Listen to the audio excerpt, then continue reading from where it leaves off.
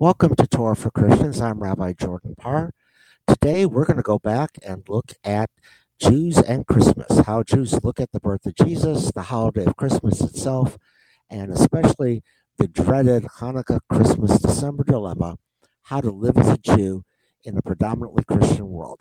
Stay tuned. I think you're going to find this very interesting, and I hope you enjoyed. Please comment and let me know what you think. I'm Rabbi Jordan Parr, and thank you again for listening to Torah for Christians. Christmas is a wonderful time of the year. Lights decorate many of our homes, trees are sparkling, eggnog is served, special music is playing, and It's a Wonderful Life is on television. Millennials talk about how they are actually going to spend time with their families, and kids look forward to seeing Santa at the mall. Christmas is indeed a wonderful time of the year, but it's not my time. What happens at Christmas if you are Jewish? Let's find out. I'm Rabbi Jordan Parr, and this is Torah for Christians.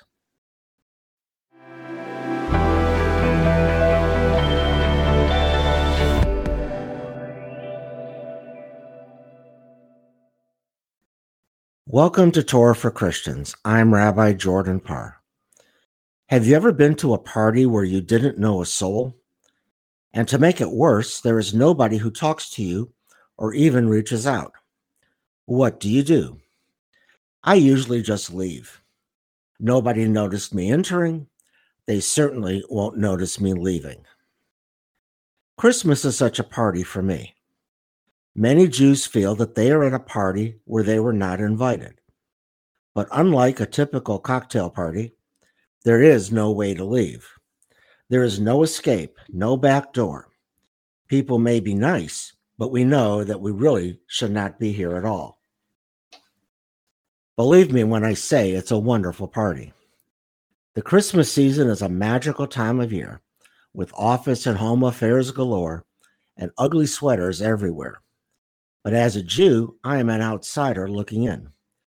I confess, I have a touch of seasonal affective disorder in December, a condition that makes me a bit depressed when I see Christmas all around me. Two ubiquitous symbols of Christmas, the tree and Santa Claus, are symptoms of this condition. They are visual reminders that we Jews are not part of this holiday, no matter how much joy they represent. When I look at a Christmas tree, I see a holiday which is not mine. I admire a beautifully trimmed tree, but when I am in a home with a Christmas tree, it's uncomfortable. I have walked into an alien culture, and it's just as bad at work or in the mall. We will come back to the tree in just a minute. First, though, let's talk about that other great symbol of Christmas, Santa Claus. We have all seen Santa in his sleigh coming down Fifth Avenue at the end of the Macy's Thanksgiving Day Parade. We have all seen Santa at the mall, at football games, and all over town. We have even sat on Santa's knee once or twice. Yes, I only sat on his knee once when I was about 5 years old, but I did sit on his knee. And the man... I confess that I only sat on his knee once when I was about 5 years old. And the man who dressed as Santa was the father of one of my kindergarten classmates. And he was Jewish. All of us thought that was quite funny, even as 5-year-olds. But that was the only time I ever sat on his lap, and my kids never did when they were little. Were we full enough to go to a mall during Christmas season, we would just walk past Santa's exhibit. Since my kids had never been exposed to him, they just shrugged it off. They didn't feel that they missed anything. And when my daughter was little, she would always tell people proudly when they asked her what Santa was bringing, that Santa was bringing her nothing, because in her words, Santa only went to the Christian homes. You might rightly ask, though, haven't I seen Jews celebrate Christmas? Aren't there Jews who decorate a Christmas tree or take their kids to see Santa? The answer to both is yes. This reflects syncretism, the adoption of customs from the larger world, and the desire to fit in. But there are other more subtle reasons as well. For example, many Jews are married to non-Jews. Perhaps as many as 50% of the non-Orthodox Jewish population marries out of the faith. This is a major issue, but when it comes to Christmas, we must acknowledge that there is a non-Jewish partner in the home who wants to bring his or her traditions into the household. That non-Jewish partner might want a tree. While I always suggest celebrating Christian holidays at the non-Jewish parent's home, that is not always possible. So there may be a Christmas tree in a Jewish home. Likewise for Santa. That non-Jewish parent may have fond memories of sitting on Santa's lap as a child. They want the same for their kids, and so they trudge to the mall. None of this is to say that the kids or the home in general lack a Jewish identity. If the family belongs to a synagogue, if the kids are being raised as Jews, if the non-Jewish partner is a willing participant in creating a Jewish home, and that parent often is, then there is nothing wrong, in my opinion, with this melding of two different faith traditions. Our fear is what happens when there is not a strong Jewish presence in the home. Perhaps the parents just don't care about religion. Perhaps they have decided to, quote, do both. Perhaps they refuse to join any synagogue or church. Or in the worst case, expose the children to both faith traditions and, quote, let the children decide when they are adults, unquote. This can lead to confusion and the lack of a religious identity amongst the children in either faith, which, in my opinion, is sad. It is an abdication of parental responsibility. Maybe the intermarried parents are each strong in their separate faith traditions. Then the problems extend far beyond a Christmas tree. They often have trouble deciding upon a religious identity for their children, which may cause the children, when they grow up, to reject religion altogether for fear of alienating one of their parents if they decide to identify with the other parent's faith. Finally, we must talk about what has come to be called the December dilemma. We must realize that the prevalence of Christmas decorations, trees, and Christmas songs in the public schools is a huge problem for Jews and others who do not consider themselves Christian. Calling Christmas concerts holiday concerts just hides the reality that the Christmas season is part of the school year. Allow me to explain.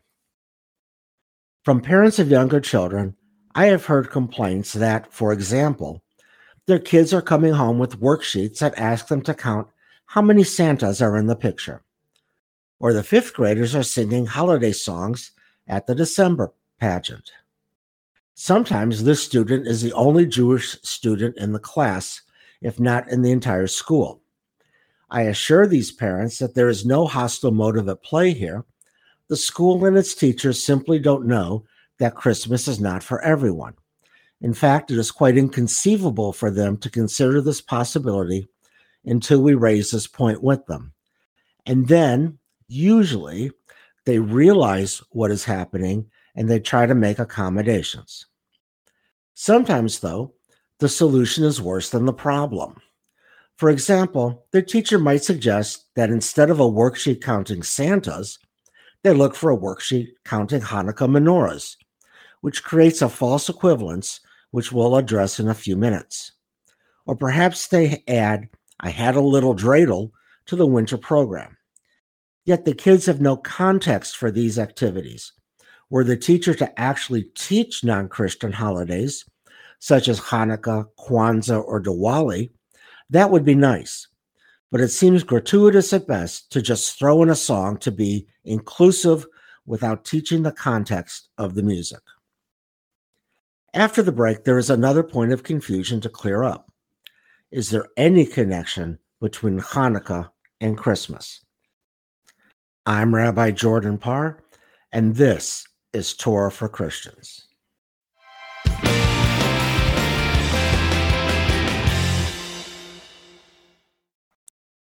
Welcome back to Torah for Christians. I'm Rabbi Jordan Parr.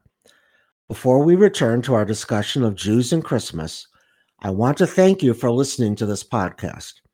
Please remember to review and rate this episode on Apple, Spotify, or whatever service you are using. And I'm pleased to announce that we are now on Facebook. Also, please go back and listen to previous episodes if you have not done so already.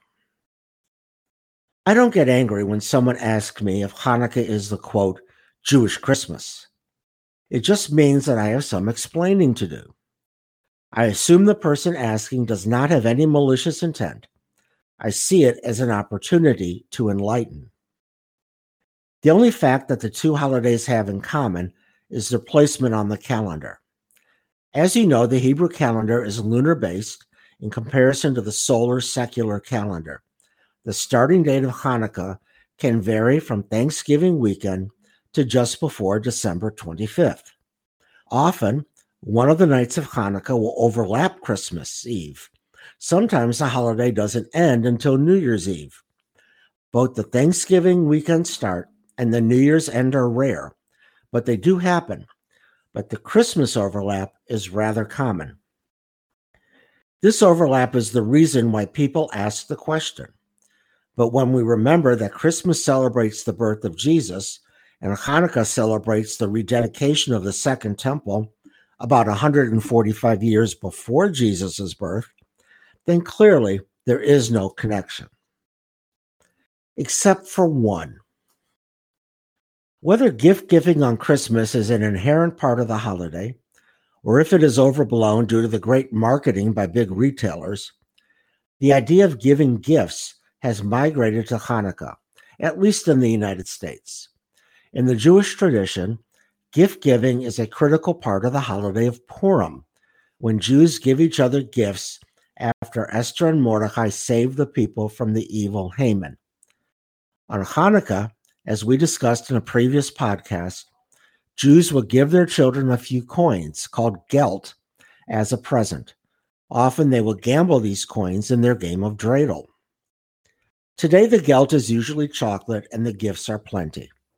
Most Christian children receive a lot of gifts on Christmas from parents, grandparents, and many others. But often these kids get the gifts at one time, when they crawl under the tree to retrieve them on Christmas morning. For Jews, we give gifts on each of the 8 nights, perhaps, though, only one gift per night. In my family tradition, we would hold the gifts from the grandparents and other relatives so that we could spread them out over each night. We also insisted on one night of homemade gifts and one night where we gave each other a book of mitzvah coupons, where, for example, we can take a coupon for a kid to clean her room, and she would have to do it immediately and without question. This is good for non-Jewish families as well.